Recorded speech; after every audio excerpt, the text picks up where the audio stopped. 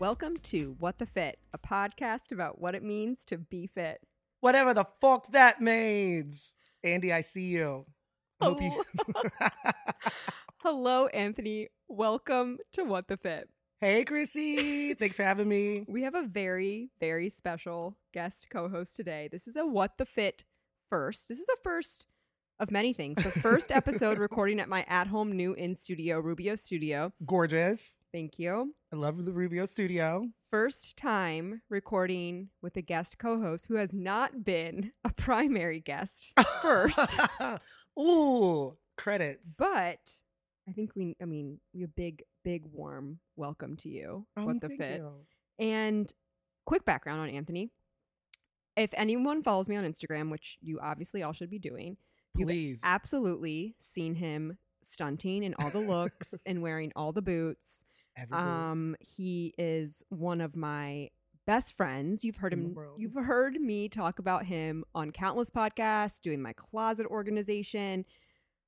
But above all else, he has a very unique way of walking in a room and making everyone feel valued and welcomed. Thank you. It's a very special gift that you have. Not to mention that your energy is off the chart. Everyone just wants to be around you at all times. You have to get it. You are the mayor of OTR. You're an incredibly special human being, and I'm so excited to have you on. Oh, the thank intro you. And run through these same 3 questions that we do, and hear your perspective. So let's start it off. What's been your favorite workout, Anthony? Oh, cool. Okay, so I thought about this a lot. First, I want to say thank you so much for having me because you are just like a goddess of conversation and you've helped me to become better at conversing. And so, yeah, I'm just really geeked to like step into this realm and do some deep words. I know. I'm so glad to have you. And we're in my fucking house. I'm not gorgeous. wearing shoes. No shoes. White Claws on deck. It's honestly, wild. Professional as hell. Like somebody come rent this space. Yeah. Like rent this space. You will be impressed. My favorite workout, oh my goodness. I always say this is a workout and it's really not. Stunting through OTR in a heeled boot. Yes. Walking for miles. 100%. That is. I miss that shit. Extremely difficult. We had a short taste on last week. We went to Pep and Dolores for dinner, and you wore the boot with the shorts, which then inspired my look for this past weekend with a short and a boot. And you look fabulous. Literally, okay, first of all, Christelle, those boots are literally the exact boots that I got because I was like, I think you need this boot. And then you found that boot. I know. So if anyone needs an extra boot, size 9, we have an extra boot. Get in my DMs because you too can have a knee-high boot. But you have to talk about your boot, though, that you wore on Thursday. Oh, yeah. So it is a good old discount ASOS piece. I am a big fan. And it's a stacked platform, money green with this. Literally dollar bills on it. Not like the color of money green, like actual dollar bills on the boot. Didn't it make you kind of feel like Rihanna, bitch better have my money? It absolutely did. That's like when I saw it, I was like, this is a fuck you pay me boot. Exactly. And like I just needed it. I'm really tacky and call it my capitalist boot. I also sometimes call it my reparation boot. I almost think it's like a stimulus boot. It's a stimulus boot. It is a full stimulus boot. No, but that is so true. And you know, especially in our previous days of going out and like being out all night in a heel, working it, dancing for hours. Like no sitting, calves and booty just like flexed. I would wake up the next morning and like the steps that I would just take to get to the toilet in the morning, just like excruciating pain on the bottom of my feet after being in a heel for 7 hours dancing. Honestly. And then it's like, I have to do yoga now because a bitch is really tense. Like, dude, my whole body needs rolled. I know. But beyond that, I actually have been, speaking of tension, I've been working a lot on my like upper neck and my lower back. So I like to do, like a lot of stretching. Yes, you like your yoga. I love my yoga. So I've been working on those spots and I'm becoming a lot more focused on those spots. And it's just my body is feeling a lot better. What are you doing for it? So I do most workouts with Yoga with Tim because he's an at-home YouTuber. And I'll do most classes, but I just really fuck with him because his classes range between time frames. So I can do 20 minutes. I can do an hour. I'm excited because I'm going to eventually get into some system of strength situation. Oh, yeah. So let me know when you want to go. I know I've been trying to get on that, and then Corona, and so she came through. Yeah.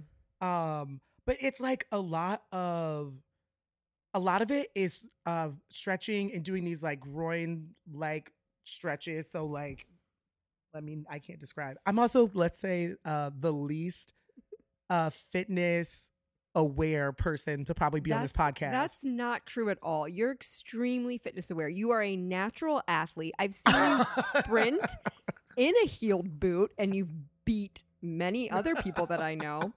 You're just naturally flexible. You have great rhythm and hand-eye coordination. We just learned last weekend that you were a football player. Yes, I did play football for some time.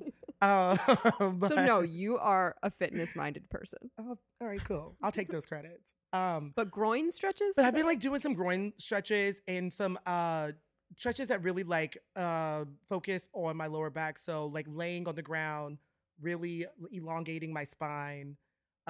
And alternating between like, pulling up my right leg versus my left leg with the alternating leg fully stretched out, and then playing with that as far as the elevation and doing a little bit of a leg lift. Yeah. And really trying to like focus on stretching it at like a level 5 rather than a level 9 or 10 because I love to push myself to the max. And I'm like, bitch, I want to be in pain to get rid of the pain. And I know that's not right. Yeah. No, that's a hard balance to come upon, where it's like, yeah, I want to feel better, so like let me do the most, when really the most is doing like 50% of the 50%. Thing. Yeah, it's hard to pull back. It is. And also I notice when I pull back, I have more stamina to complete my workout versus like pushing myself to the edge and just like overcompensating in my workout to feel better about it, and just not really getting the most like, not like the riches out of it. Yes, not getting the riches out of it. Because we're trying to get rich. Right. It's just like you're like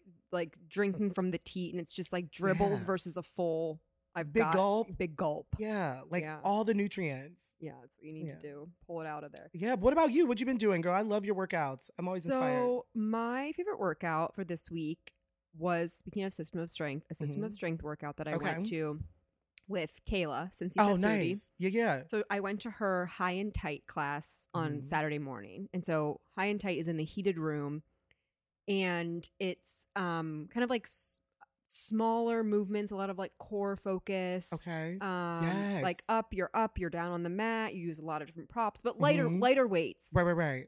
And you're pretty much like nonstop for the hour. And when I first went to System of Strength, that was like my very favorite class format. And so I started doing the digital library during quarantine, and I wasn't really like loving the high and tights from my living room. I was much more like gravitated towards in the mix, the control, like the bigger muscle classes. Right. And I think that, I'm not really sure why. Maybe the lack of the heat in the room. Like I said, it's heated. So I don't know if it just like wasn't translating that well, or when you are at home, you don't have as many props. Like I had a band and I had light weights, but in this class we used the ab roller, like the wheel. Do you know what I'm talking about? Yeah. And that is intense. I can How many literally feel my abs ripping apart. Right. We did 30 seconds between every like block of the workout. So I think we probably did, I don't know, a total of over 5 minutes of the ab Did your abdomen just feel like a fucking cheese grater? My abs are still sore. Oh my, congratulations. I did the workout on Saturday. It's Monday. My abs are still sore. And the worst thing about when your abs are sore is that you can't tighten them. No. Or you maybe just tighten them and just like really just, 90, 100% pain. So it's like you can't even like hold your core in tight or like feel or like get good posture. No, right. You can't do any of that. Gosh. But I mean, I just love her as an instructor. I mean, she's one of my really great friends. Yes. So there's that. But I love her energy in a class. It's just it's so cheerful and but still motivating. Like for her to hear her say my name in the middle of the workout is something I can't get when I'm in my living room. Truly. Obviously the heat was amazing. Just that watching other people, being able to see myself in the mirror. Right. Knowing that's real. Is real. That is what I miss the most. Yeah. Is just seeing yourself as you're accomplishing this goal, I'm sure. Yeah. That's what's up. Also, Kayla is like a gem. I know. She's so lovely. She's so wonderful. So that was my favorite one. She played some good tunes too. No, it was great overall. I see you. Oh, see, I need to get into one. You do. You've gotten me to do some like classes I would have never tried. Honestly, What the Fit has put me in more classes than come anytime I have done in my lifetime. So come anytime. Okay, what do you want to talk about? Oh, cool. So this is my like wild card. This is not your wild card. This is like just like the fitness, wellness, whatever thing that's on your mind that you want to talk about. On my mind. Okay. There are so many. Pick whatever you want. Okay. Because I'm gonna also to preface my thing that I want to talk about is just gonna be me giving you the floor. Okay. For a shared word or an expression of how you're feeling right now. Wow. So if you want to just make it all into one thing, we can. Because one of the special reasons why I wanted you to come on this podcast too is that with everything going on, and I think there are many different ways and avenues that we're all going to have to travel down to fight the injustice and to continually pressing on that Black Lives Matter. Right. And I think one of the ways that I can help, one of the small ways I can help is just to help get out and help share Black stories. Yes. Black people telling stories. I love that you have been doing that. And I honestly, it's so cool because we've always been friends in the respect of like, I can talk to you about the uncomfortability, adversity, and prejudice that I'm experiencing. And it's always been open ears and honest listening. And so like, yes, to use your platform for that is like, I'm extremely appreciative and a big fan even more of your platform because of it. Maybe I'll just group it and do it all. Yeah, we can do that. And then this podcast has always been about storytelling and how we create culture and we create community through storytelling. And I think that we just need to hear more Black people tell stories. You know what? I actually do know what I want to talk about separate from that. Great, perfect. I want to talk about a little bit of mental health stretching and strengthening that I've been doing. I have been taking the time, as I told you when I got here, I've been taking the time to really push myself to face some of my own race-related and also not race-related like backlogs that I've had for a long time that I'd never really got to. And I think this whole COVID-19 thing, which I know some of us are past that, or like some of us are still like in the bunker. No, I know. It's a very strange time. It is. It's like I almost go into people like, do you hug now? Right. Yeah, seriously. Can I hug you? Like, which is so appropriate. I want to be respectful of where you are. Yeah. But then do you feel weird when you like see someone and then you kind of like don't want to hug them because you're like, I don't want to like look frivolous and like I don't respect their health bubble. No, for sure. And I've been in really uncomfortable situations where people that I don't know and I've never met before went in for a hug with me and I'm like, I don't want to hug you. Not comfortable. Not in that space. But I don't know what to do. So I fucking just hug them. Right. Which like dang, just like that's a hot mess. That's a hot fucking mess. That is me saying my priorities and boundaries are not important enough to me that your comfortability, you being comfortable, me not making you comfortable is more important than my boundary. Than your boundary, yes. Ooh, word. I can learn from that. I haven't yet. So. Right. It's one thing to recognize it. I can recognize it. I can see it. I'm with that. But okay, so this whole COVID-19 experience, though, just like from when people started getting laid off and stuff, I do really appreciate the time we have to process so many different things because we've been hit with like some shit. A lot of shit. And so I'm obviously going to save a big portion of my bit for later, but I don't know. I'm really appreciative of the challenges that I'm putting on myself to really, peel some of that onion that's really what have you been doing to look at the backlog? Like, what are some practices you've been doing? So I've been, looking at different forms of psychology and finding different principles that, people study and look at back from like ancient psychology to you know, these like, you know, famous Black revolutionary psychologists in like, you know, early 40s through 60s. Did you know that the first woman or the first person to get a PhD, no, the first Black woman to get her PhD in psychology went to UC? I did not know She graduated from fucking UC. That's a great. Isn't that cool? That's really cool. I was like, whoa. I just love any facts about Cincinnati because I love it here. Yeah, same. We have a good city that we live in. But yeah, so I just been like looking at principles and then seeing how those principles have shown up in my life. So do you have an example? Yeah, so I've been focusing on double consciousness, which double consciousness was a concept developed by W.E.B. Du Bois in his first book. He was one of the first people to talk about it. And it's essentially about our consciousness and our values of ourself, our values of our ego, ourself, and then the consciousness that we hold for how we present ourselves to others. In his case, it was specific to Black people in America and the culture that we hold versus Black people in America and how we present ourselves in a white dominant Got it. space. So really kind of the idea of when I'm with Black people, I'm seen and I see myself one way. When I'm with white people, I'm seen and I see myself another way. Right. And you know, sometimes that is also influenced by how you think you're going to be received based on, you know, sure, all sorts of things that we see in media and our past experiences. Which is wild. So just like seeing how that's been affecting how I've been a participant in that and how that's really, you know, played a part in my psyche. And then unwrapping some of that and really healing, like really, I told you today, I was like, I'm overwhelmed. I'm extremely overstimulated in some aspects, understimulated in others. And so being able to have this time to go through that is really nice because I'm not in a space where I'm currently not working. And I just could not imagine. I always get a blues sort of season around now. So it's kind of everyone, welcome to my seasonal blues of the spring because I always get the spring blues. How do you get a spring, early summer blue? I don't know. I wonder if, remember when you and Olivia were talking about the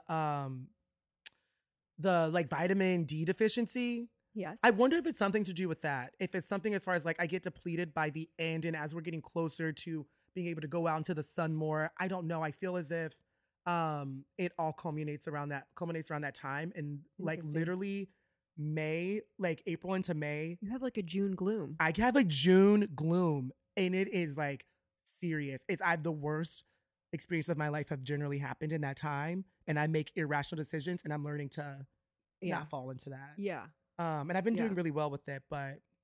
Right. Well, I think it's really interesting where you're talking about the double consciousness because I think it's something that we can all relate to. Exactly. In a sense of how do we think about ourselves? Okay, how does that correspond and relate to how do people think of us? Right. And how are those two factors interwoven? How do they like play off of each other? You know, how do they impact? How does someone, the way that they think of me, impact the way I'm thinking of myself and vice versa? Like, I think it's something that we can all relate to, but then to take it a step further where I don't have that experience of that I walk in a room and I'm the only white person. Yeah, but the then, white person. Like you said, though, we do, and so that concept has been developed, and people have really like taken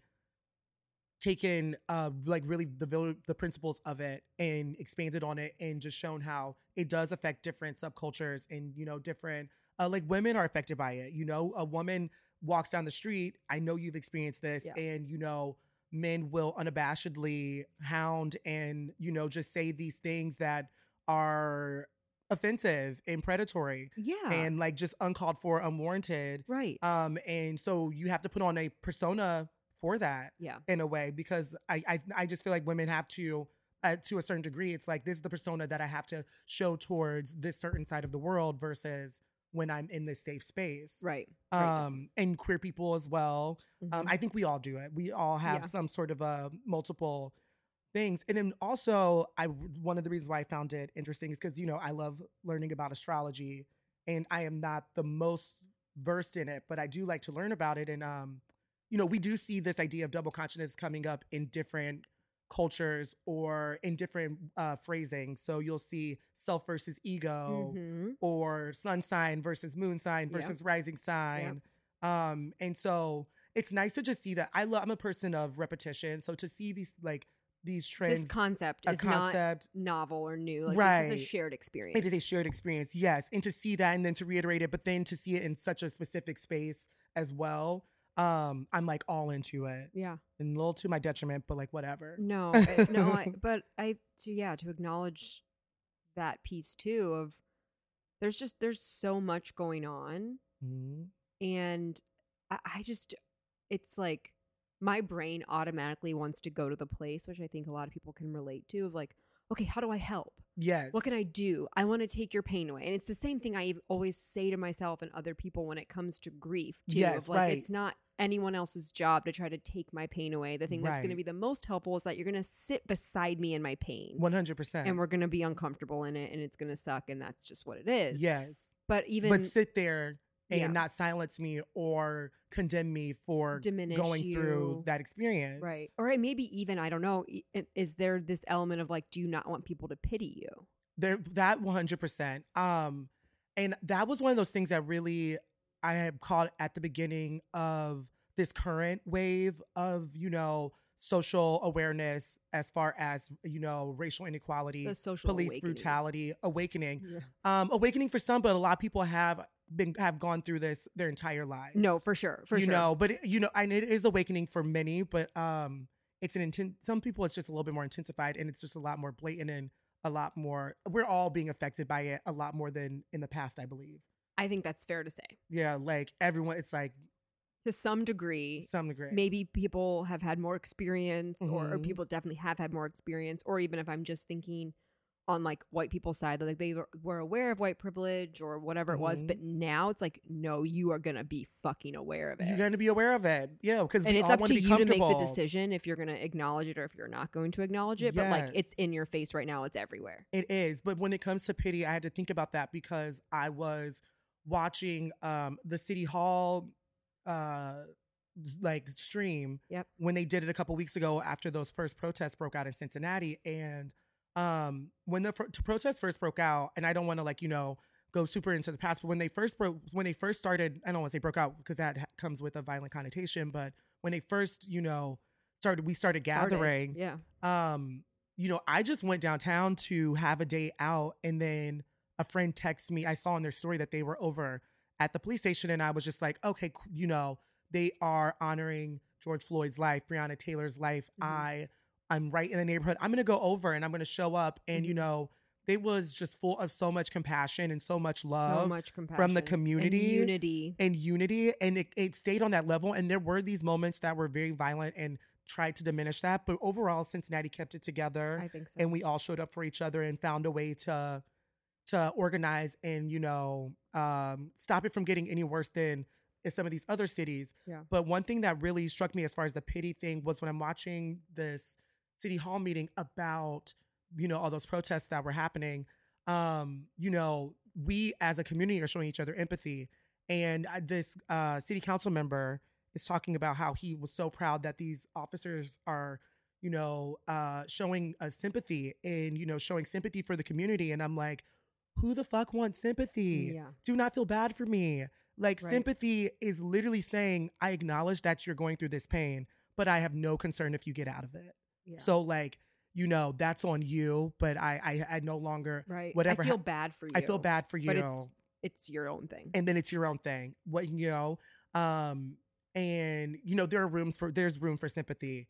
I'm sure, in so many different ways, but I don't think this is one of them. No. I don't think so. And so, it's like, don't pity, or don't feel that you have to, because, you don't have to feel bad in that regard, but just truly, listen and talk and engage. And I'm really blessed and fortunate because most of my friends are willing and open to do it. Yeah. Most of my white friends, and, there are Black people that also don't want to talk about it. They need a break and they don't want to. So I have to understand that as well. We were talking about that, like you coming over, and it's like, if you're fatigued. Like as much as you want to be involved and you're educating yourself and you're doing internal work on your own self during this time, which is something to applaud you on, even like be so, I don't know, kind of easy to be like, finally, people are fucking realizing what we have to go through. Like, I'm just gonna like sit back kind of thing. And like, you're like, no, I'm diving into my own internal work and stuff going on.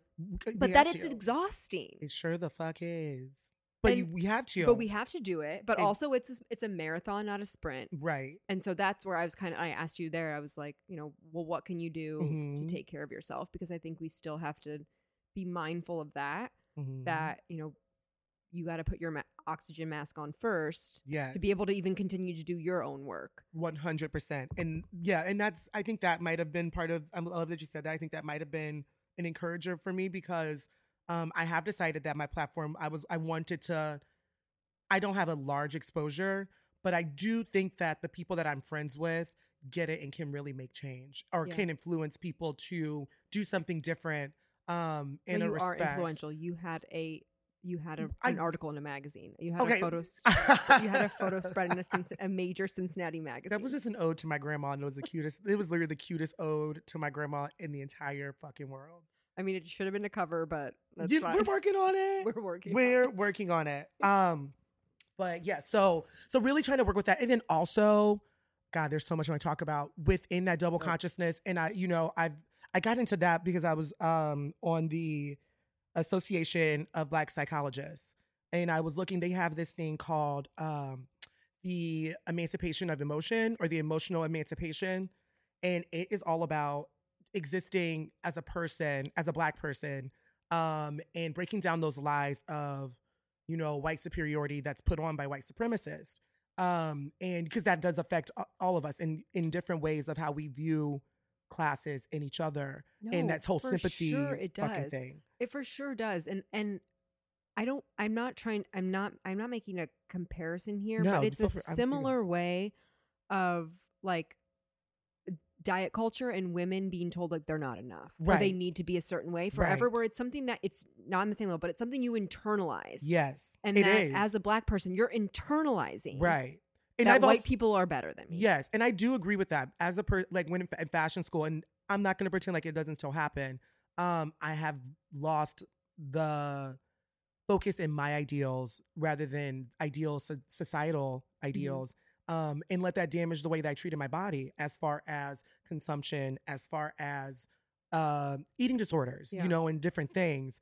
And so I've been reading about, things like that and trying to emancipate the mind from that second consciousness that's not really serving as much. And it is really, really difficult, but it's worth it. I already can tell how much worth it is. Even though I'm exhausted, like, it's like, okay, if I don't do this now, when the fuck am I going to do it? I'm like 28. It's and we all are trying to like really develop and become our best selves in so many different ways. And so, especially during quarantine, it was the best time to fucking like, you don't have to do shit, but when else are you going to like really evolve for yourself? Right. Heal for yourself.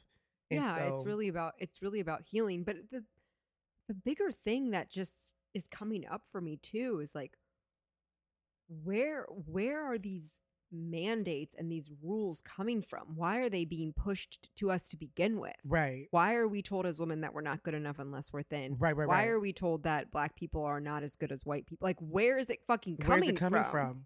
Because then it's like, are we just going to continue generation after generation? We just have to do the work. We have to do the work. Yeah. It's like treating the symptom instead of the disease. I think I agree. And I think it might be like a respecting the opinion of someone who doesn't look like you for some reason. I don't understand that. But I used to think about that in fashion school because, I'm pretty expressive in fashion. Y'all, I'm a crazy, mildly expressive Black gay man, and I love fucking prints. I look like a fucking virus. Like, it's all prints everywhere. You are my personal stylist. The only person that I would have style me. Honored. And honestly, you're probably my first client that I've ever had. Yeah, but and one of the reasons why I started really flirting with wearing women's wear was because in design school, I went to Kent State for 5 years for fashion design and merchandising. And in school and in my internships, it was primarily focused on women. And I always realized how many men had a say on the trends that women were to be influenced by And men are telling women what men are telling women what to wear and have a big influence on it. And it really bothered me because these same men would not wear any of the garments that they were putting out. And so to have such an opinion about what someone else wears, but to not put yourself literally in those shoes was like so bogus to me. And I was just like, why the fuck do I want to be a women's wear designer if I don't want to wear the dress? Like, and not everyone doesn't have to do that. That is extreme level. I also just love frilly things. But that was one of those things that I had to think about, like, you know, how am I contributing to those ideals that I'm trying to get the fuck away from, that I don't want to participate in, that I don't want women to participate in or have to be affected by. That was like one of those things that I had to think about, like, wow. Right. Let me try to walk a mile in these shoes. Truly. And now now you do it better I'm than like, anyone. Can I get 6 miles? No, you look so much better in jean shorts than any other woman I know. That's not. I also don't drive. So, you know, that's part of my fitness routine. Oh, what about, so yeah. What do you want to talk about? What's your other thing that you want to talk about? Since I'm giving you my floor. You're going to give me your floor? I'm giving you my floor. I do, overall, oh wait, no, I wanted to ask you about so sorry, I'm all over the place. Our wild card? The wild card that, let's do it. That, where we could be putting, like, with the idea and the talk of defunding the police, which mostly is like reallocating funds, then, you know, rather than those funds being lost. The cool things we could do with them to really boost our city.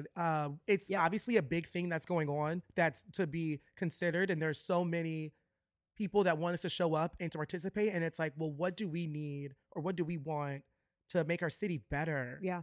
And I have a lot of ideas, but also I'm like, I just want to know, like, how we all, like, what would make us all feel better and, like, more participatory in our communities. Yeah. I think that's a great call out. And I wanted to focus on specifically, like, fitness in this space. I think it goes way beyond fitness, and there's a lot we can do. Right. But there's so many fucking good things we can do with it. For sure. And we were, talking about this before. I go to a lot of boutique fitness studios around Cincinnati. And to be honest, there's maybe one Black person per class, depending on the studio, maybe 2, maybe 3. Right. Vast majority white. Right. Vast majority of studio owners are white. Right. And as I was thinking about how do I expand to hear Black stories, I'm like, I don't see them in the fitness space in Cincinnati. It's not that I'm not looking for them. I don't see them here. And if anyone, and you have homies, you obviously have friends like right. Ashley, and you have, like, people that you've connected with. Right. There are people present, but it is predominantly white. Yes. And so I think that, of course, it's one thing for brands and companies to do an examination and to say, okay, who are we hiring to expand our diversity? Okay, great. That's like step one. But I go to a studio in Brooklyn. I was telling you this. Studio in Brooklyn, Shakti Bar, right by my friend's house, which is kind of how I found out about it. Okay. And they have always kind of been heralded for their inclusion and diversity in the community. Right. And so during this time, a lot of other fitness studios have reached out to them and said, basically, how do we be more like you? It's not just about hiring a Black trainer, or it's not just about hiring a person in color to sit at the front desk. Like, right. Like, okay, or posting Black content. Like, it's got to be authentic and laced within the creed just of the more ethics. Than that, Yeah. And so this studio is offering a 3-day course, and it's called Empowered Inclusion for Boutique Fitness Studios. Yes. So one of the owners is studying her PhD on women's fitness branding and its relationship to anxiety and self-compassion, which is incredible. Amazing. And, like, literally the I might take that just because of, like, is it free? Right. Probably not. It's okay. Right. Oh.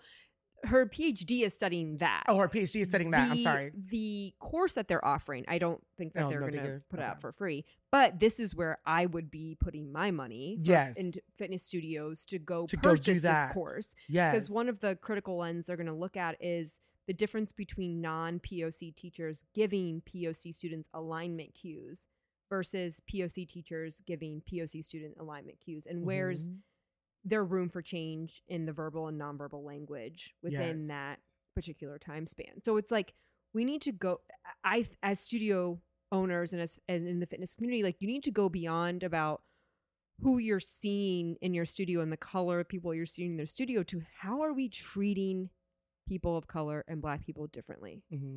And like you need to do some examination on that. Right. And just make sure that it's not a pity, not an assumption, anything. I mean, it's racial bias, right? No racial bias, and it's there. It is. It's going to be there, right? And we were talking. There are plenty of studios I've been in where I've been extremely comfortable, but I would be a full blown liar to say that I don't consider race as soon as I walk in. It's what I do in every building because of just the growing up and just whatever observance. But there are plenty of places that I have been in, but there are also every studio that I've been with you has been phenomenal. Yeah. Everyone has been a kind, loving person and never treated me any different. Yes. Even if I looked around and noticed that I might have been one of few people of color. But I've also had the opposite experience at other studios. And I know that there are some places that I just wouldn't go because I don't see a wide range of people being celebrated as far as in their fitness journeys, and it's like race is important, but it's also like, the diversity in body size, the diversity in just so many different things, classes, not holding space for just the elite, realistically. Right. And I know that, there will be certain fitness studios that their clientele, like it's not going to have an impact on them, and they're looking to make money, and that's fine. And that's fine. And it's your business. It's your right to do that. But I think that any studio out there that has a claim that they're about community, right, and they're about building community, and their mission and their value is to help build a community, then that's something that you really have to look into. Exactly. Do your own self-examination, because I've said it before, like people are going to put the future of people putting their money are going to be like, does this organization, does this person, does this brand align with my values? Right. Exactly. And because we got lot of fucking options out there. We got so many options. And if I have an option of one yoga studio that's giving me the same similar product and they're way more inclusive and welcoming and community oriented, I'm going to go to that one. Because inclusivity is fucking lit. Like it is a good time. It is an amazing time. We love to learn new things, and we are trying to go places that where all of us, all colors of people, races of people want to go places that are just a good time. Sure. And reflecting everyone wants to have fun. We want to have fun. We want to get fit. Yes. In safe environments. Yes. That's the thing too. That's like, we know we've preached it a million times, is that physical fitness meant like these are contributions to your mental health and overall wellness. And we are literally 76% of the wellness and fitness industry is white. Right. And we're saying 25, like it's ridiculous. Exactly. And, and I don't know, I think that I love the idea of putting money into first of all, it is literally healthcare. Like it is. Fitness is people that are giving these services are angels because they're saving people's lives and they're giving people the tools to really, make their lives better physically and mentally. So I do think that if we use our voices, we should be able to find a way to get them more funding. And so that, maybe they don't have to charge as much for their memberships, right? Or maybe they're able to offer some sort of community classes that host them outside in an are area not the same as the premium, but like are still something that are getting people moving, and also like doing something good for that brand and the people that work within it and work and go to it. And I think a lot of it is accessibility. Like if we look where it's the same situation of grocery stores and it food. Sure is. Where is there a fitness studio in Avondale? Right. There's one actually. Okay. Punch House. Yeah. Punch House. Yeah. So that's great for him. That is good. But what about any, and now Finley Market, like things are popping up there too, right. but that's also Yeah. It's the West End. The West there's End. one gym on the West End that I know of. Yeah, I think there's some initiatives that we could creatively think of to just get kids involved, younger people involved, and like younger adults and other people involved, and give them access to it, to fitness, and to the opportunity to really change their physique, mentally their and mindset. spiritually. Yeah. So what are some of your other ideas? You said you had some. Oh, dude, I love, because first of all, 170 million whatever is ridiculous to be funding into this organization, this militarized organization. Oh yeah. I first of all, why is there not a fucking movie theater of any scale in downtown Cincinnati? I get that we have AMC across the thing, but like, river. I just think across the river, across the bridge, I think there are little small things that our community could use. Grocery stores, maybe even, into some of the convenience stores, making sure that they have enough products, like feminine healthcare in different neighborhoods, sexual and reproductive opportunities with Planned Parenthood and things like that. We've been trying to get the money, but I think now is the perfect time to really stand solid in that and make sure that these organizations are getting the money, because they're the ones taking care of a mass majority of our population. Yeah. Or could have the means to. Obviously, I think it would be brilliant to put it into fitness. I looked up how much it costs projectively to do blank, and let me get you the source, please, and the amount. Yep. According to Business Journal, September 13th of 2019, it took about 3.5 million to 4 million for the 2017 blank. Yeah, which was fucking lit. Okay, that was amazing, and that's not that much money. It is not that much money, and the effect that it has on our community overall is so positive. Like, it just is one of those things that really enriches our whole city, because we don't have to pay for it. And we're walking down the street in this experiential, installation. And I've never felt Joy Booster more attached to my community, more aligned, more like a part of something. Yes. And the fun thing about it is that it is not specific. It's not a specific thing. It's not like, the event is not an awareness of any sort of subculture. It is not, or, any culture or creed or religion. There's no affiliation. It is just for us to really all as a community get to enjoy. And so maybe not just specifically Blink, but just things like that, where we are able to just wind down for a fucking week and enjoy each other's company and have conversations just way more often with people that we don't know, because that's really what it is. We're connecting over art and interactions and all this really cool, fascinating things. So I would like to see some money going into like a spring version of that. Blank. A spring blank. Most of the stuff that we do in the spring, for the most part, has a lot to do with drinking, and we do have a lot of good stuff. And obviously we have Corona, so we have to figure that out. But I do think that, like, I don't know. I think something along those lines of just entertainment, putting money into the entertainment that's accessible for everyone. People will pay for entertainment. They will. But like, for it to be free, I think is kind of a treasure.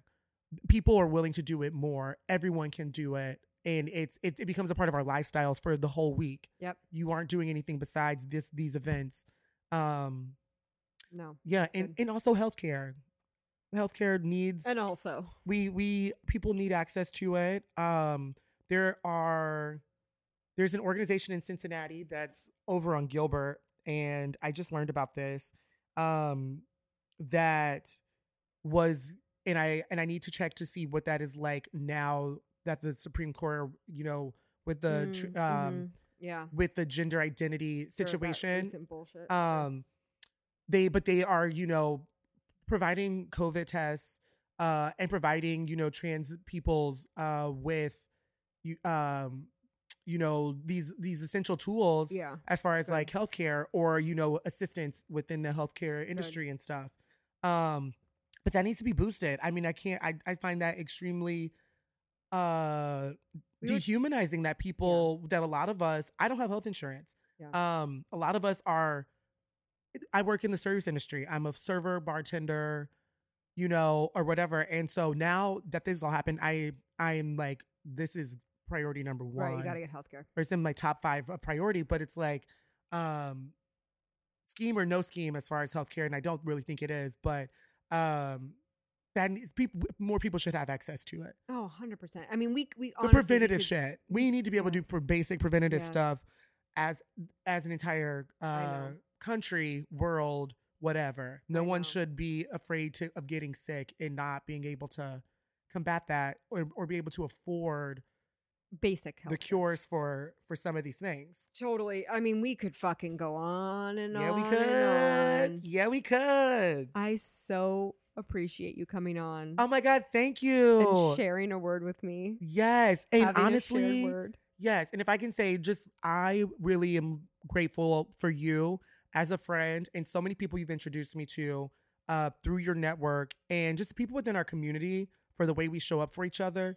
And so honestly, just like, if I don't know you, what I can wish for you is that you are connecting with people you love, able to uplift each other no matter race, religion, creed, or we really have to look out for each other. And, by doing that, we really all become richer as a society. Our money can go up. You can't just you don't just get money leaving anyone out. Yep. So, yeah. And also just thank you for this opportunity and letting my weird voice be out here. Oh my God. Thank you. And now I'm going to go talk to our main guest about sex. Oh, fuck yes. What a good This is a mega episode. Oh, get it. I can't wait to hear what's going on. Yes. My guest today has the only sex therapy group practice in Cincinnati. The mission is to promote healthy sexuality and great intimate relationships. She believes you deserve to have a great sex life and relationships that fire on all cylinders. Sex plays a big part in our lives, and when it isn't going well, it can have a huge effect. Please welcome certified sex therapist Emma Schmidt and owner of Emma Schmidt and Associates. Hello, Emma. Hi. Thank you so much for having me. Thank you so much for being here. I am truly, I could not be more excited. I have been waiting to talk to someone about this because, as you mentioned on your website, sex is a big part of our lives. Mm-hmm. And it's a piece of the whole self-wellness puzzle that I see drastically overlooked. Right.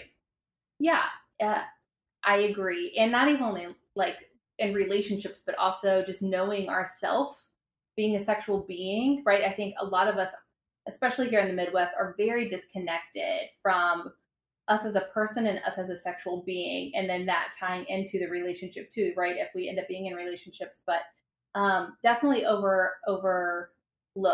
And not many people are really talking about it in their lives, in their families. Yeah.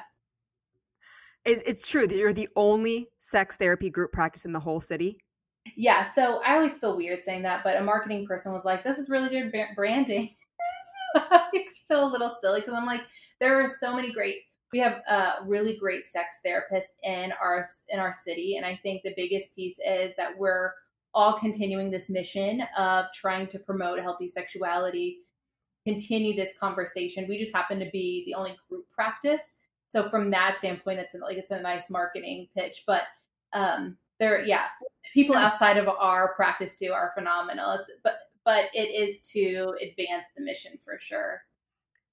Well, I think too, it's just a further point of we're not having these conversations enough. Yeah. I don't think that we're comfortable enough talking about it. I don't think that we know or we have the language, or like you said, maybe it's our Midwest, personality, but I'm happy to have you on so we can further push what I think is a really important conversation to have. Thanks. Yeah, that's why I wanted to start the group practice too, because I feel like the more people I could help train to be sex therapists and to have a group or team, like a bigger group team, the more opportunity we would be able to have in the Cincinnati area to help more people. And so, continuing on that conversation, I think is huge.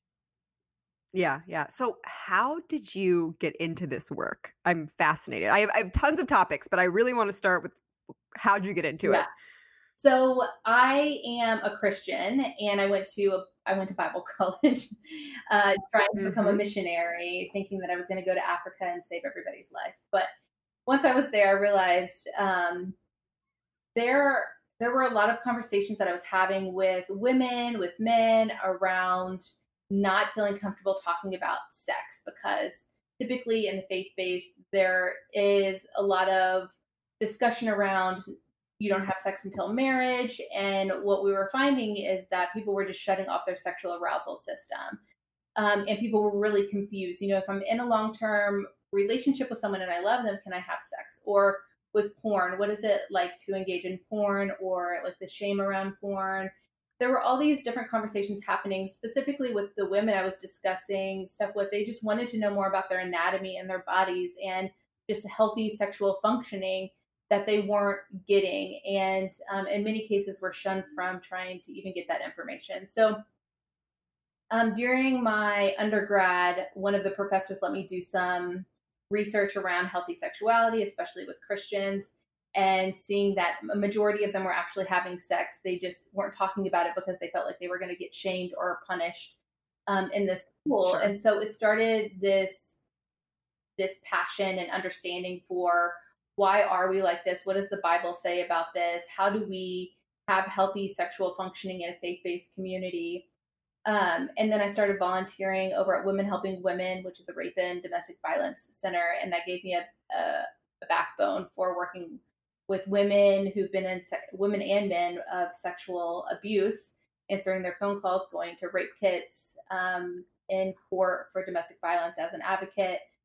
And that really gave me more passion. Like, this, not only is this not being talked about, but people aren't being treated fairly in terms of what they need when they are abused. And so then I went into my master's program, and that just led me on to another spiral of, okay, I'm getting my counseling degree. And I went down to Georgia to get my sex therapy certification, which was a 2-year program at the same time that I was getting my master's. And during that time, I also got married. So in 2007, I got married, and we just celebrated our 13-year anniversary, and we weren't able to have intercourse. And so we had decided to not have sex until we got married, have intercourse. And then it became like a 3+ year experience of not being able to have intercourse, and realizing that we kept going to doctors and therapists, and people just didn't understand what we were going through or how to help. And I realized there needs to be more in Cincinnati specifically, especially because if we're experiencing this, there has to be other people experiencing this. And that's when I started on the journey as well. And it wasn't until I was in my sex therapy certification program that I found out about what a pelvic floor physical therapist was. And that I want to talk about this. This shit blows my mind. And to read about like the pelvic floor as an emotional organ, like we will get into that, but just they're wizards. They're magical wizards. Yeah. Women are magical wizards. Yeah. So it wasn't until I went to school to find out that like somebody could help me. And I thought, dang, it's a bummer that we don't have more people who are able to advocate for this, who are able to say like sexual dysfunction is a problem and that you can have help and it's very treatable. And once I started in physical therapy, things turned around so quickly. But then we had to work on, this fear of having intercourse. Then, like you can be better physically, but then there's this fear that comes along with that. And then, of course, as my career takes off as a sex therapist, I get pregnant and all those sexual challenges that happen. And so there have been a number of things. I think I'm supposed to be a sex therapist because my body likes to challenge me sexually. And so I'm like, okay, I need to research more and help clients. So that's where it really took off. And I've just been diving in. That's where I started from day one. I haven't done anything else except for sex therapy. And trying to figure out how can we really help people? How can we normalize the conversation? How do we get people in the hands of the right people? Not all doctors are specialized in sex medicine. And so we see a lot of clients who go from doctor to doctor to doctor, like I did, saying just drink wine, it'll help you relax, or pain's just in your head, not realizing that there are doctors who specialize in this and can help. So A doctor's advice was just drink wine and relax. Yeah. So we see a lot of, and to be fair, a lot of OB/GYNs, they don't have the opportunity to get a lot of sex medicine or sexual health information. You're put into this rigorous program and you have to decide, do I want to learn about surgery and saving somebody's life, or do I want to learn about vaginismus and not being able to have intercourse? So there aren't many people who are going to take this other option, or they'll have 15 minutes or maybe a lecture on sexual health. So you really have to take a number of courses to become specialized, and many doctors aren't. Though we think our OB/GYNs that all of them are, and that's just not the case. So not to discredit OB/GYNs, because I think there are amazing ones out there, but just realizing that they're not all specialized in sexual health. Right. It's very similar to a lot of doctors, right? Don't know anything about nutrition. Right. So that's another piece. Was your issue painful intercourse? Was it a physical concern for you? So it's hard to know what comes first, like the chicken or the egg. So it was painful, but I also had what's called vaginismus, where the pelvic floor muscles spasm and sometimes create an experience where you can't have intercourse at all. So meaning like the muscles will contract so much where the hole is really small because of the muscle. You're like clamped shut. Yeah, exactly. You're like no entry. That, right. And so then because of that, you can have some tearing or some pain. And some people think like you should just push through it, and then that creates pain and tearing and other kinds of physical trauma. So yeah, that's what we were experiencing during that time. Yeah, I was hearing you talk about going to, Christian school, Christian upbringing, and I didn't have that experience, but I can absolutely relate to a lack of education around sex. Like I knew everything that I knew about sex growing up, I learned from Cosmo magazine. Right. And the extent of that education was like, put an ice cube in your mouth for a fun new twist on a blowjob that your guy will love. There's not actually education about the female anatomy, or I can remember when I started my period, I did not know that there were two different holes in the vagina. Yeah. Or like that the vagina is a hole and then you have pee out of another hole. Right. Like I didn't even know that. Mm-hmm. I was 14 when I started my period and I didn't know that. Like that's absurd to me. But I did go to Catholic school growing up. Yeah, I did go to like Catholic school growing up. So I guess there was like, it was right. Don't have sex. Right. That's the party line. Don't have sex. Right. And then with Catholicism, like don't use contraception. And, there are all these other things that come into play with that as well. And so how do you then have safe sex or, yeah. No, I mean, it's like you said, you're shutting down or you're trying to shut down your sexuality or your sexual urges. And I feel it must be a similar experience. Like what happens when we try to shut down our feelings? What happens when we try to shut down our emotion? Right. And that's where that, that piece that you referenced earlier, the pelvic floor as an emotional organ. I love that. I'm co-authoring this chapter right now in this sexual health book. And so I've been doing a lot of research and I'm thinking like, so I pulled this thing up and I'm like, that is the most profound sentence. I just want to make a t-shirt. I love it so much. And it was just in this like, very dull data set that this person says this. And I'm just like, oh my gosh, this is treasure. So what can happen is that when we don't have anybody teaching us about arousal, about desire, about sex, or we're being told don't have sex or don't get pregnant, don't use contraception, all the things that make us feel guilt or make us feel shame or make us carry these negative messages around sex.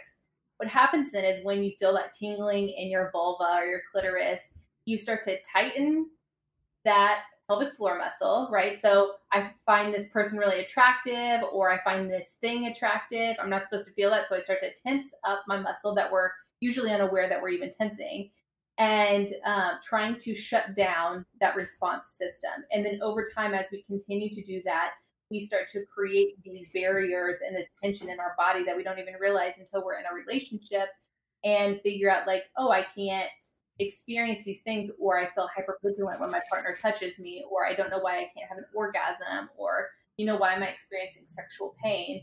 And then you have to unlearn all of these messages that your body is storing this, like your pelvic floor is an emotional organ because your brain signals down to your body this isn't okay, shut it down. Yeah. Oh, yeah, no, it's super interesting. And I think that we just wouldn't know. Like there's not enough information out there. And after I moved past the Cosmo phase of the education, then it was basically just a bunch of trial and error with various partners, and that's not pleasant either. Right. Or it can be unpleasant. A lot of like drunken nights flopping around because I'm too ashamed to even engage in sex sober. Right. Because I don't know what's going on. I don't know what's happening. There's shame around it. There's embarrassment. And it's so interesting to me because we live in such a sexualized culture, yet there is so much shame and judgment around our own sex lives. Where do you think that comes from? Or have you thought about that at all? How it's like sex sells everything, but yet don't talk about yourself. Yeah, well, I mean, I think that sex sells piece, it heightens this this platform of heightened sexual experience. Like, you need to be X, Y, and Z to be great at sex, or you need to look a certain way, or you need to perform a certain way. And so I think we're all going in terrified to have sex because we're thinking, how can I get to level 10 before I've even experienced level 1 with a person? And it becomes very performance based versus, and I think you have to identify what is the purpose and point of sex for you. But a lot of times we like to think of it as an emotional connection and a sexual connection. So it's hard for me to perform sexually with someone unless I have that connection with them. Otherwise, it's just performance based. And if we're going in performance based, then we feel really disconnected from that person. And we're going from person to person to person, just trying to get maybe a certain need met. And maybe that's performance and that's okay. But are we really missing that other piece, which is intimacy? And intimacy is known and known by your partner. And that's why people drink whenever they go into a sexual situation, for a lot of reasons of, I don't want to be known or made fun of or, feel too vulnerable. So Brene Brown talks about this idea of being vulnerable means that I could, if I am vulnerable, I could either come up against feeling rejected and told that I'm not good enough, or I could go to another level, which brings me intimacy and closer to that person. So whenever I drink, it becomes a barrier for a lot of people where I can then have sex with this person and blame it on the alcohol instead of my true self, instead of saying like, oh, well, I actually really liked that, or this is how I am sexually, or, like these are my preferences. And so sometimes we're cutting it off because we fear what being exposed would look like with this other person. But I think this idea of talking about sex too is so generational, and that, our parents aren't talking to us about it. So we don't know how to talk about it. We don't know how to talk about it with our kids or with our partner. And so we're all just kind of flailing about unless we're reading Cosmo, and then we're taking Cosmo's advice, which is still performance based. And it used to not be so accurate. I don't know anymore. There are a lot more sex educators that are contributing for sure. Yes. Better tips out there. But I think what we're hearing is that people just want to know about their anatomy and how their sexual desire works and their responsive cycle, and that what hookups look like versus being in a relationship, and how to talk about these things with their partner before they even engage in sex, or what consent looks like. The conversation's definitely increasing, but I think people feel awkward for sure. Yeah, no, that's good to hear. And I guess, I think about my early 20s sex life, and it's just cringy, honestly, because I was incapable at that time in my life of being vulnerable with anyone. And obviously that's like at a very intimate setting of sex. What was I expect? Like that, I was never going to get there. And then to see the difference of like when you can have emotionally connected, intimate sex, the difference, I'm like, what? If you knew the difference between the two of like a one night stand or hookup, and I don't know, I guess it's truly could be personal. Absolutely. But, and like you said, it can fulfill a lot of other needs, validation, your ego, whatever it is outside of like sexual satisfaction. But the difference between those two types of sexual encounters is, I feel like it's not even the same. It's not even like in the same ball game. Right. And, I think that's actually a lot of people's experiences in their 20s. Your brain's still developing, I think, till like 26. And so we're more likely to make these impulsive decisions. And but too, understanding like, why do we make the decisions that we did? Why did we feel like we weren't able to be vulnerable? I think that's just a 20-year-old as well. Like, I think a lot of people would relate to that. But my thing, as a therapist, because this is what what I do is like understanding the why. Like, why couldn't I be vulnerable? What in my life influenced that? What impacted that? And tracing it back to understand maybe a core piece of what led me to that experience and behaving that way too. Yeah. Oh yeah. I've had to do a lot of internal work, some therapy to arrive to that place. But then it also allows me, wasn't specifically focused on that sex, but absolutely resulted in a much better sex life, being able to do that internal work. I want to make a comment too about the generational differences. And I'm just thinking about this story again. I spent a lot of my youth in magazines, and there was an article about masturbation. I had never seen the word. I mean, I was probably, I don't know, 11, 12, had never seen the word, had no idea what it meant. So I asked my grandma, I was like, what is masturbation? She looked me dead in the face and said, I don't know. That was it. That's great. Like, there's no conversation.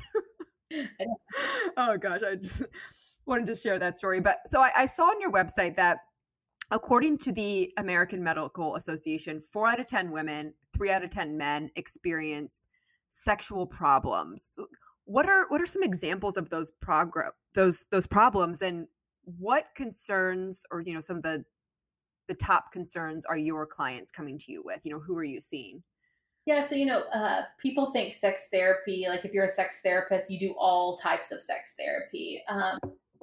And for some that is the case, but for many, we typically you even niche within sex therapy. So my niche tends to be more sexual medicine type of challenges. So vaginismus, vestibulitis, vulvodynia, sexual, so vaginismus is that tightening of the muscle. Vestibulitis, vulvodynia are all what you consider pain disorders. So dyspareunia is like an umbrella for sexual pain.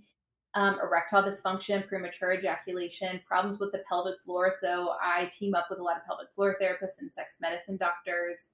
I see a lot of low libido, low desire discrepancies, meaning you and your partner have different types of desire. So maybe you want it more than your partner does. Oh yeah, that's something I wanted to talk about. Yeah, I think I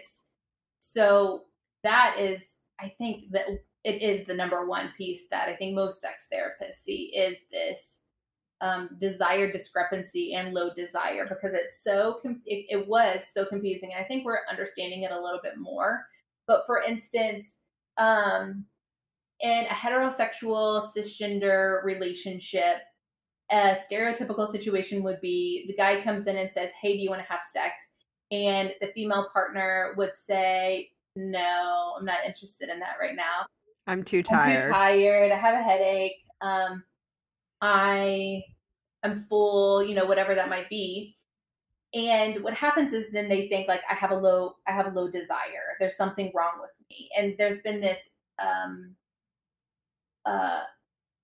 thing that's happened, especially in America, that says if you're not like your male counterpart, then there's something wrong with you. If you don't have the desire like him, then there's something wrong with you. And what we're noticing is that actually there's nothing wrong with you.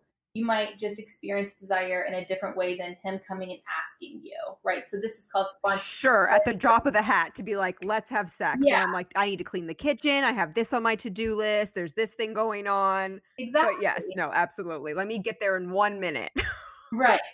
And so it's about learning, how do you actually experience desire? And many women specifically have not spent time understanding that. So we'll get women who come and say, I don't even know what I want because I'm so used to doing it the way my partner wants. And so exploring, how do I experience desire? The desire is the want to have sex. Arousal is what your body feels. And what research is showing is that for many women, arousal actually has to come first before desire comes. So you might have noticed in your relationship where it's not until my partner starts touching me in an erotic way that I start to then want sex and my body starts to be wanting sex. But also identifying, for a lot of women, they'll say, I just want to be able to have a conversation before we engage in a sexual act. Like that you hearing me and feeling known makes me feel connected and makes me want to then pursue some kind of physical interaction with you. Or maybe it's taking a bath together or doing a sensual massage together, not just going and having penis and vagina sex. Or, like if you're in a same sex relationship, being able to identify like, what is it that we need? Like, how is our desire different and what am I needing in this relationship versus like a lot of the research is based on heterosexual couples, which is unfortunate. But I think that talking to your partner and identifying and getting into your body and noticing, when do I start to feel desire? How can I take note of that and start to communicate to my partner, this is working for me, this isn't working for me. And then starting to come together in a compromising type of way and initiating the way your partner wants to be initiated. And just growing in that type of intimacy. Like, that's intimacy, knowing your partner and being known. Yeah. So what about in situations where it's not even necessarily that one's feeling like, oh, I don't have a sexual desire or I can't get aroused. It's like, okay, I'm good with having the good sex that we have once a week. Mm-hmm. And someone else is saying, okay, well, I would like to have the good sex that we have 3 or 4 times a week. Yeah. How do we have that conversation? So I think that's where you all come together and decide, well, how do we compromise here? If I'm not interested in it, is there still something that I could do that feels loving to you in a physical way? So maybe it's, manual stimulation. So like using your hand or using a vibrator or still doing those sensual massages. Or maybe it's, setting up scenarios for your partner that feel really erotic or sending them pictures or, still engaging it with them in ways that work for them, even if that's not something that you're interested in that amount of time. But also being able to speak your voice and know that just because they want to have it 3 or 4 times a week doesn't mean that you need to have it 3 or 4 times a week. And I think that's where some people get lost and start to resent having sex because they do it to satisfy their partner, but they're not really wanting it and they regret it every time they go. So, right. There's no like boundary setting there. Exactly. Yeah. It gets a little rapey in our American culture. And so like, I don't want it, but he or she's making me feel guilty. If there's guilt involved, that's usually non-consensual. And so starting to identify, do I really want it? And if I don't have it, because then you start to build up resentment. You start to build up this negative sexual association in your body. So outside of that, though, being able to meet your partner where they're at and creating a plan. What can I do to help you? Maybe it's not going to be that 3 or 4 times a week. Maybe it's 3 times a week or 2 times a week. One time where we're both engaged, one time where maybe I'm just doing something for you or some, we get creative. I think creativity is really important sexually. Yeah. Okay. That's great. Oh my gosh. This is so great already. So I wanted to touch on one thing that came up while you were talking about kind of the stereotypical that women have to match their male counterpart in a heterosexual relationship. And I've done, I listened to quite a few podcasts on sexuality. It's a topic I've always been really interested in. I think because I've been fortunate enough to just be able to tap into my sexuality. I haven't felt shame or guilt or embarrassment around being really open about my sex life, my sexual experiences. I think sex is amazing and wonderful. And one of the reasons why I want to push forward these conversations, because I think everyone should experience that like one of the most primal, like instinctual pleasures of being a human being that we all have access to. Mm-hmm. And what I've seen, and I would like to know your opinion too, is that women are really powerfully sexual beings and can have really like libidos to match a man. And this is kind of a narrative that we've been fed or introduced to, that like the men are so sexual and need to have sex all the time and blah, blah, blah, and women have to like keep up with them. So I'm just interested to hear your thoughts on that topic. I love that you said like women are very sexual, powerful beings, right? I think going back to the generational piece of, if you think about what we see in Mad Men, I don't know if you ever saw that movie, but oh yes, that was the culture of women have to take it and men get to have what they want, right? And so I think that there's been this major women empowerment that we're still working on in terms of owning our own sexuality, being able to even notice what feels pleasurable, right? And so that can start with noticing how do I experience pleasure in other parts of my life, like with food, what feels pleasurable, with playing with my kids, what feels pleasurable, with my partner, what other things feel pleasurable in terms of play, noticing it in my body and starting to really take more ownership of my female organs and my body and what I like, and complimenting yourself, being able to affirm yourself and congratulate yourself and find yourself in a positive way versus this culture that's taught us to judge ourselves and, critique ourselves. That's a huge piece in sex, body image. And so if we can take ownership too of the way that we look and the way that we feel, take that back from what society has really like torn away from us, I think that's really powerful. And also one of the big pieces, I honestly don't remember our question, but this is important. Just go. Yeah. Emily Nagoski wrote this book, Come As You Are. I don't know if you're familiar with it. It was revolutionary in terms of the modern day female sexual desire book and understanding sexual arousal and desire. And because of this book, she then wrote a second book called Burnout, because these women were coming to her saying, hey, all of that makes sense. I understand now spontaneous versus responsive desire. I now understand myself as a sexual being, but I'm so fucking tired. Like, I'm so tired that I can't even get to that place.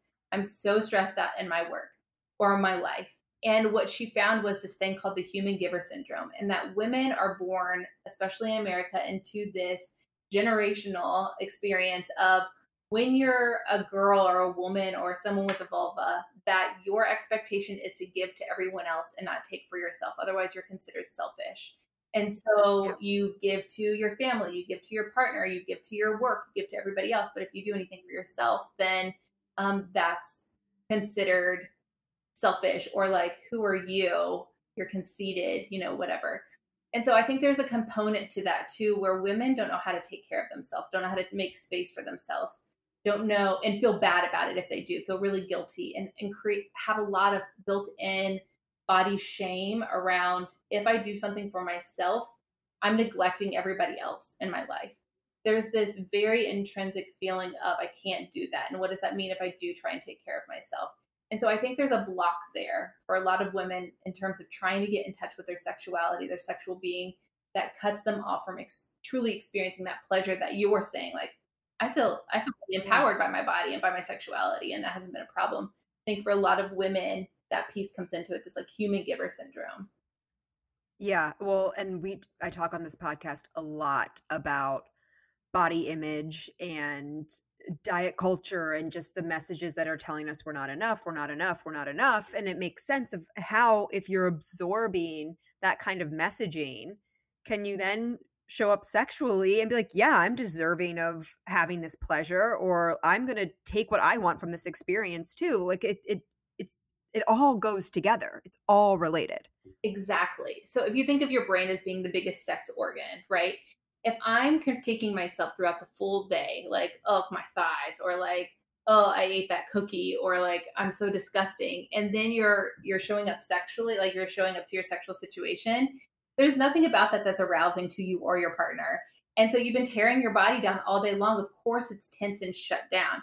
But if you start to think about like, man, I can't wait to have my partner do this thing to me, and I can start to feel it in my body, and I start to want to like communicate to my body and to my partner, or even to myself if I don't have a partner, then my arousal and pleasure system starts to kick in. But if I'm critiquing myself all day long, of course that's going to get shut down. Your brain is literally shutting that down in your body. And so we have to be able to reframe and see ourselves as the people that are, like our true self, versus judging and critiquing and really just being nasty.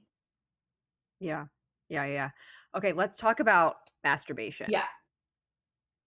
And I want to know, what tips, information do you have for anyone to be more curious about their body? And then also, what are the benefits? What benefits translate to sex with a partner? Yeah.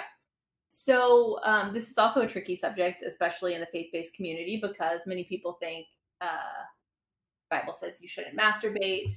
I have other thoughts, but I think that it's always good to be curious around the teachings that you've had growing up. You know, was this a person telling me this, or is this true to what I believe and what I want to believe? So masturbation, sometimes I call it self-stimulation because masturbation can have such a strong negative connotation for people, but you also want to help people own that and get rid of that negative belief, you know, like by what society or family or religious people have taught. And so masturbation in terms of starting, I think it's really important to take a mirror and look at your vulva. I don't know why I assume this, but I assumed this is largely female listeners. Yes, I would say largely female. Okay, yes, focusing on the woman, but like men have these experiences too. So looking at your vulva, most people that I see have never seen their vulva. For men, their penis is there, they're showering, they have to wash it, and it's just flopping. Yeah, it's there. It's always out. Yeah. Examine it, look at it, whatever. For women, it's really tough. And no one's told, not many people at least, have told women to go look at their vulvas. So taking a mirror and just seeing what's going on. What kind of coloration do you have? What is it like to, where is your clitoris versus your urethra versus your vagina versus your anus? Where's that line between your vagina and your anus being that perineum area? The what many people call lips are your labia, and you have a labia majora and a labia minora, and sometimes those inner lips are longer than the outer lips. And just noticing like your body and what that is, and then you can start to touch it. So what is it like to massage the labia area? What does it feel like to touch that? What messages are coming up for me as I'm touching myself? Where do I start to feel it in my body as I touch myself? What is it like to touch my clitoral area or the outside of the vaginal opening, parts of the vulva? What is it like to stick my finger in my vagina? What do I feel? And so noticing, you know, what's coming up for you just around observing your vulva and just noticing what it's like to touch, not necessarily for an orgasm, but as an experience of what is it like to touch my body. And you could even start with your neck, like touching your neck. What does that feel like versus my shoulders versus my elbow versus my breasts and my nipples? And so we have these different erogenous zones that have different sensitivity of nerve endings. Your nipples and your neck, your inner thighs typically have a stronger nerve ending than your elbow and your nose. So focusing on those areas first can be really helpful, and then moving into the vulva area, which has an even heightened sensitivity. And so then I would just suggest, you know, taking some lubricant. I'm a high, like, lubricant's everything. Everyone needs some lube. Everybody needs lube. It is life-changing. Yeah. Some people think that using lube is a negative thing, but I say use it all the time. Well, and especially like depending on where you are within your cycle, like you're just going to be naturally more dry, you know, towards like starting your period or whatever, because you're not fertile. Why like torture yourself? Like exactly. Yeah. My favorite lube right now is Uber Lube because you can use it in your hair and your cuticles. It doesn't feel what is it called? Sticky. It doesn't feel like you've done anything afterwards. It's so nice. And yet Uber Lube. Yeah. It feels like you don't have anything on, yet it's very effective in terms of lubrication. I love it. And it's high quality. Okay. Beautiful. That's good to know. I've just like historically used Trojan brand because it's just there and easy, but that shit is sticky. Mm-hmm. And I feel it like has a kind of a weird smell to it. And I'm on the market, so that's good to know. Uber Lube. Okay, I'll find it and put a link in there too. Yeah, especially if you use some of those other ones that have that advertise like peppermint or will help with orgasm because the tingling, those usually burn and create infections and oh god, that don't work well. So yeah, definitely look into your lube. The higher the quality, better. Uber Lube, I love it. So I would just take some lube and just start to explore your body around the clitoris. The more you start to touch yourself and your body starts to feel aroused, your clitoris fills up with blood, just like the penis. So it's considered the female penis. The two clitoral legs are inside of your body, and then like the clitoral hood and the clitoris like start to come out. And so it can become bigger and it can feel different at the beginning of touching yourself than at the end of touching yourself. So just noticing what feels good. And there's this really good app called OMGYes. And what it does is it's research based, and it shows tons of different women with different vulvas that are exploring their vulvas, and they're teaching you, based on this vulva that I have, this is the way that I like to touch myself to feel pleasure. And then you or your partner, if you do it on your iPad or something like that, it shows you different spots that you can press, and then you can like practice on the computer screen, and it can say, that is insane. I know, or like, no, keep trying. And then you practice on yourself. And so that has been really helpful for my clients in terms of just getting to know their body and knowing that there's not one way to masturbate or self-stimulate. There are multiple ways. And then different techniques like edging, where you get close and then you back off for a little bit and then get close again and then back off to, if you're wanting to work on orgasm, then that's a really great technique. So working on that can be really helpful in getting to know your body, and then incorporating your partner into that can be really nice, because then you can allow them you can teach them, you can talk to them about, this is what I like, or even before, as a foreplay experience, like, hey, I want you to touch me in this way, or like, this is what I really enjoy, or here's where I want you to touch me first, or teasing the area. And so being really communicative of that after you know your body. Yeah. Yeah. Well, I feel like I started masturbating with a vibrator, Mm-hmm. and the way that you're describing it, touching yourself, sounds so much more like holistic and the better way to go about it. But whatever, for better or for worse, right? I started with a vibrator, but it at least allowed me to experiment with just even like, what position is my body in that's like easier for me to orgasm, or then I can communicate that, or like from what side do you need to come in on that it's easier for me to orgasm, right? Like, it's just like all about, you have to be able to learn your body first before you can expect to be able to communicate to someone else. And no one can read your mind. Like, this is not some fantasy novel coming in where the first time you meet and you have sex and this person like blows your mind because they know exactly what button to push and like it's the best thing ever. At least I haven't had that experience. And sometimes people like to learn together, where like, if you don't feel comfortable touching yourself alone, trying it out with your partner and doing those exercises together, I think can be really good. A vibrator is really great, especially if you don't have heightened sensations. A vibrator can really elicit that, especially people who've gone through cancer. Vibrators are really important to get through that scar tissue and allow for that blood flow to keep coming back. So if you've experienced cancer through radiation and chemo, some of that becomes scar tissue. So if you're not feeling the same pleasure, I recommend getting a vibrator to bring some of that back to life. But yeah, definitely vibrator, the positioning. So some people lay on their back, some people lay on their stomach, some people use a water faucet or the shower head. So there's so many different ways, definitely, that you can masturbate. Yeah. Yeah. So I'm going to make the assumption too, there are, I don't know, maybe 50-50 listeners of the podcast, if we're thinking women that are in long-term committed relationships, and then maybe the other half that are dating, mm-hmm. or, not in a committed relationship or a long-term committed relationship. And that there's a struggle, that they have no problem on your own masturbating, orgasming, fine. But then when it's with a partner that you might not have that trust yet, or that intimacy yet, and like getting to that place where like, I want to orgasm with this person, I think we're going somewhere, but I'm having a difficult time. Yeah. What do you say to that? Yeah, I would explore what holds you back, right? How do you deal with this person? Do you feel like you're able to having an orgasm, I think, is one of the most vulnerable things that you can do, and it has to be selfish. Like, if you're a person who likes to take care of other people, orgasm is going to be really tough with your partner, because it's going to be hard to focus on yourself and let yourself go there. And I was working with somebody the other day who said it's much easier for me to orgasm if we're doing a 69 type of position where we're both focused on each other than him being completely focused on me. And I thought, like, of course that would be the case. That's so much pressure. Wow, that's so interesting. I have never thought that. I've always thought the exact opposite. I'm like, I can't focus enough on myself. I got to be thinking about you. Right. Yeah.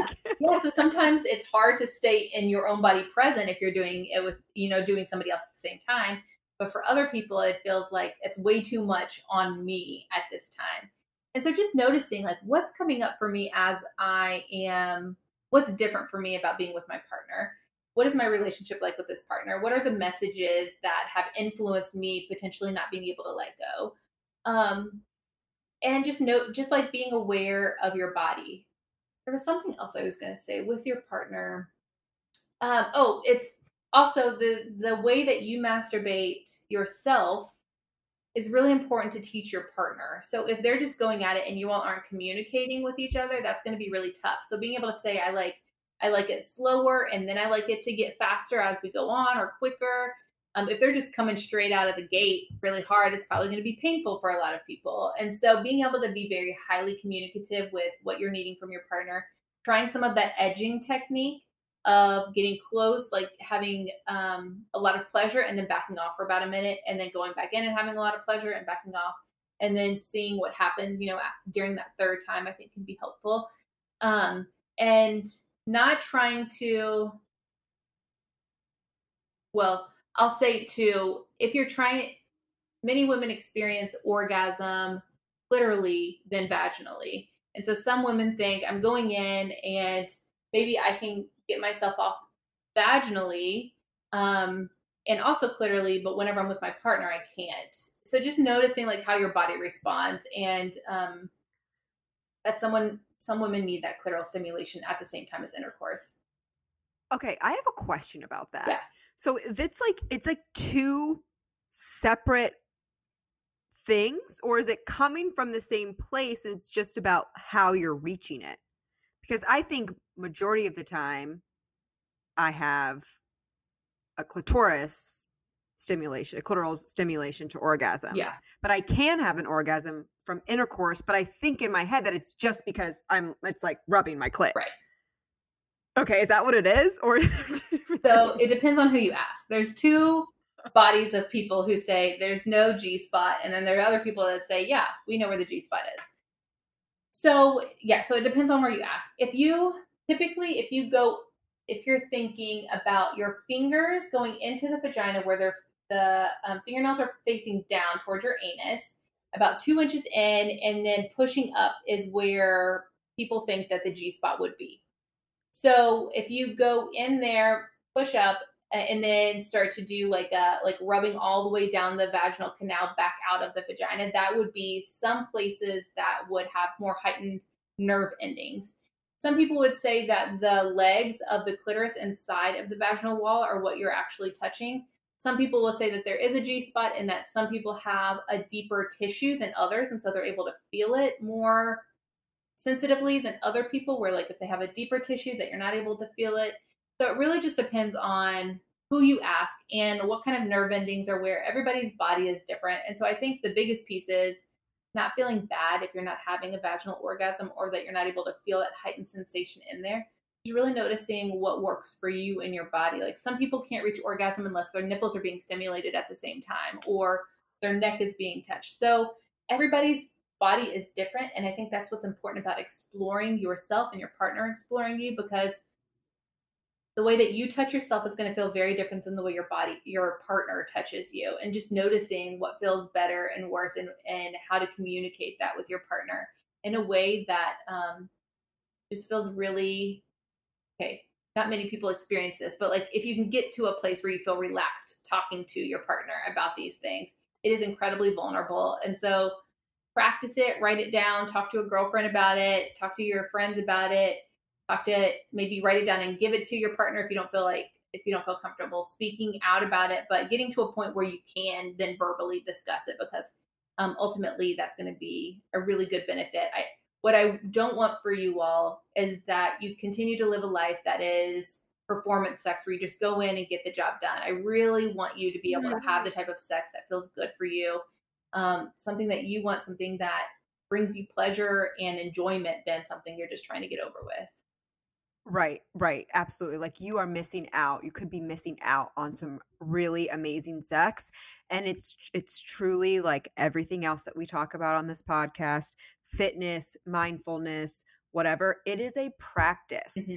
Like if you haven't had these conversations before, yes, it might be challenging, but you'll get through it. And there's a great outcome on the other side of that conversation. Right. I like the idea of practicing with a girlfriend. I think I could see how that could be very helpful to someone, because you got to get your words together, your own thoughts and feelings, so then you can go forward. But it also, I mean, it's one of those things. I'm thinking particularly for, a long-term committed relationship. If you can't have these types of conversations, you don't feel comfortable having these types of conversations, what happens in a relationship when shit really hits the fan, not even related to sex? Like you got to practice having hard conversations with these people in your lives. Yeah. And you know what? I meet a lot of people who say they have really great relationships, and this is the one thing that they can't talk about or feel really is.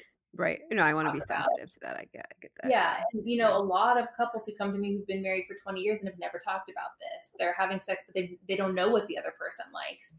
And so I say, whatever stage you're in, whatever length of relationship you're in, just start somewhere. It's awkward, yes, but on the other side of awkwardness is really good. It's good.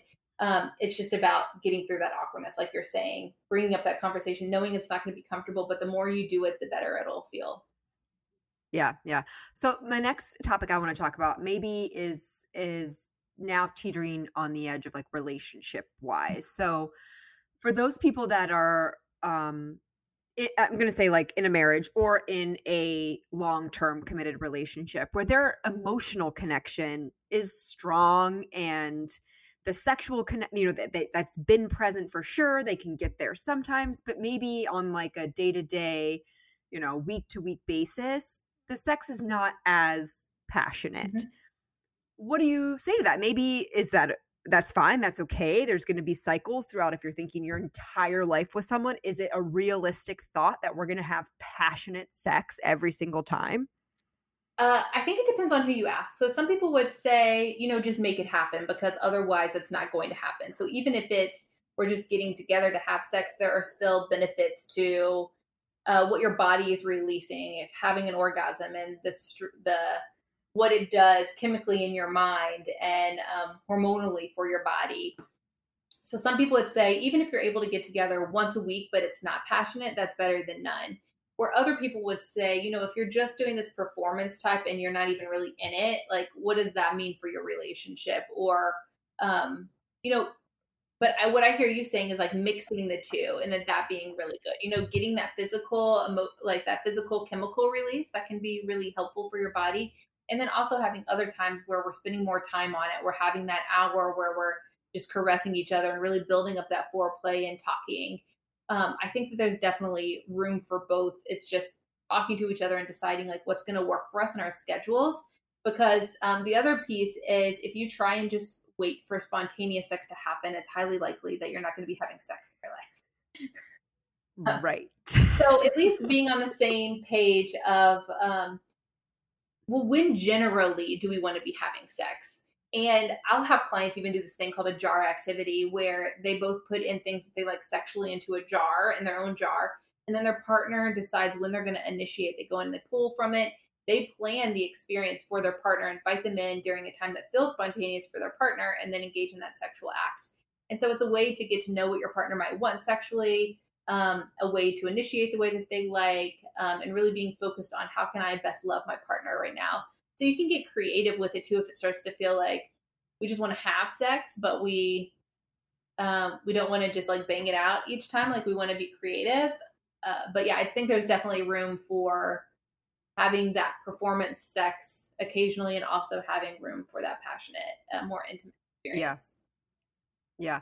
You mentioned like the benefits of orgasm. What are the benefits of orgasm? So it's interesting because when you're having sex or masturbating or, like that self-sex, as you're getting closer, if you don't actually end up having an orgasm, something tends to need to be released still. So we'll see a lot of women cry or like release that through tears because this, I always want to say oxytocin. I mean, honestly, kind of the same thing. The oxytocin needs to be released, which is a cuddling hormone. And so there are parts of sex with your partner that can make you feel closer to them, given the right, circumstances and that release. It can relax that tension from your body. Many people end up using masturbation as a way to relieve stress or during boredom or getting their mind to be able to stay more present and alert. And so I think that there are a number of different benefits to it. It's like anything, trying to have different parts of your life that feel really, really intertwined, like whether you're physically working out, mentally working out, sexually working out. It helps the pelvic floor stay really engaged. It helps your the pelvic organs like stay intact. And then, gosh, there was something else I just thought about. It helps you stay really connected with yourself too, sexually, and like what you like.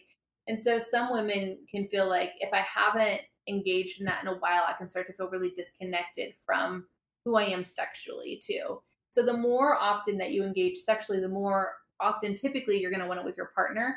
And they say this, statistically, if you go 3 months without sex, then I know you have a strong reaction. So we typically a lot of people have sex for a year or 10 years. I know. I've heard of it. I wanted to control my facial expression, but I couldn't in that moment. So the more often you engage in sex, the more aware you are of your body and with your partner. If you go to that 3-month space, the idea is that you're just going to have to rip the Band-Aid off and go for it because it's going to be awkward. Don't keep avoiding it. Just go for it and start engaging in that behavior again, because otherwise you're just going to keep making excuses for not doing it. Yeah. I feel like I could talk to you for another 3 hours. I do want to know just, about you personally. What routines, rituals help you stay fit, mentally, physically? How do you take care of yourself? So I could tell you like a general answer that's not actually accurate to what I do, but what I hope to aspire to do. So what I actually do is typically I see my own therapist, because that's really important for me to be a good therapist and to be a good sex therapist, working on myself constantly. But because I want to be able to know, what do my clients experience? I want to be able to have that opportunity too. Having these dates with my partner where we're saying we have to schedule this, even though we're really busy, we have to prioritize ourselves, doing that fitness in terms of relationship, the sexual piece. We know a day that we're having sex every week and that we can start to get ourselves aroused during that time. And so we know okay, even if I'm tired, how can I start to talk to myself and get to know my body and start to get that arousal going throughout the day instead of it being a surprise at night?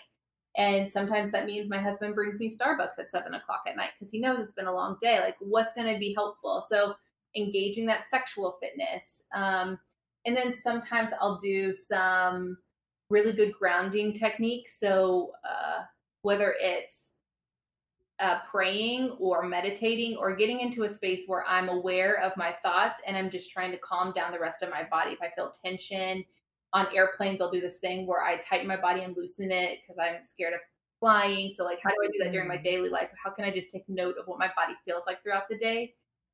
So those are the fitness pieces that I do more routinely. And then of course, trying to do more physical activity early in the morning to set my day up and just making sure I'm fueling myself with the right things to be alert and active throughout the day.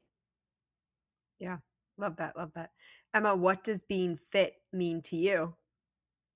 I think that okay, this sounds so clinical. The multidisciplinary approach is biopsychosocial approach. So I know people are saying balance isn't a thing, but being fit really means I'm starting to realize more so than ever is putting the mask on myself first, right? Taking care of myself first so that I have the ability to take care of other people. So whether that's making sure that I can get up early to work out, making sure that I meal prep, maybe making sure that I set up time to see my therapist or that I'm setting time away with my partner. So fit is really what am I experiencing biologically? What am I experiencing mentally? What am I experiencing socially with my friends and interacting? And so it's definitely multi-model approach. Yeah, no, absolutely. I could not agree more. So where can people follow you if they want to learn more? And I think we definitely have to do a part 2 because I think that there's more topics I'd love to hear from you. I truly appreciate you. So yeah, where can people follow you? Check you out. Yeah, so my website is emma-schmidt.com, and we have some amazing other therapists on our team. We also have an Instagram page where we're trying to do education there for people who can't afford therapy or just want some information, and that's Emma Schmidt Sex Therapy. And then we're kind of all around Cincinnati trying to do free events, free sex Q&A. So if you're ever interested in that or you want to host one, just let me know, and I'm happy to be a part of that. But definitely wanting to get into the Cincinnati community, providing free sex education to whoever needs it. That's awesome. That's amazing. Well, thank you so much. I learned a ton. I'm sure people have really great takeaways from this episode. I thank you for your time. And reminder to listeners, follow on Insta at What the Fit Podcast or me at Chrissy Grody. Please rate and review on iTunes. It helps drive eyeballs to the podcast. If you like the idea of more people hearing this podcast, more people talking about sex, post your social media. That helps a lot. And if you're really loving What the Fit, help support the podcast with a monthly contribution on the Patreon. Thank you so much as always, and we'll talk soon.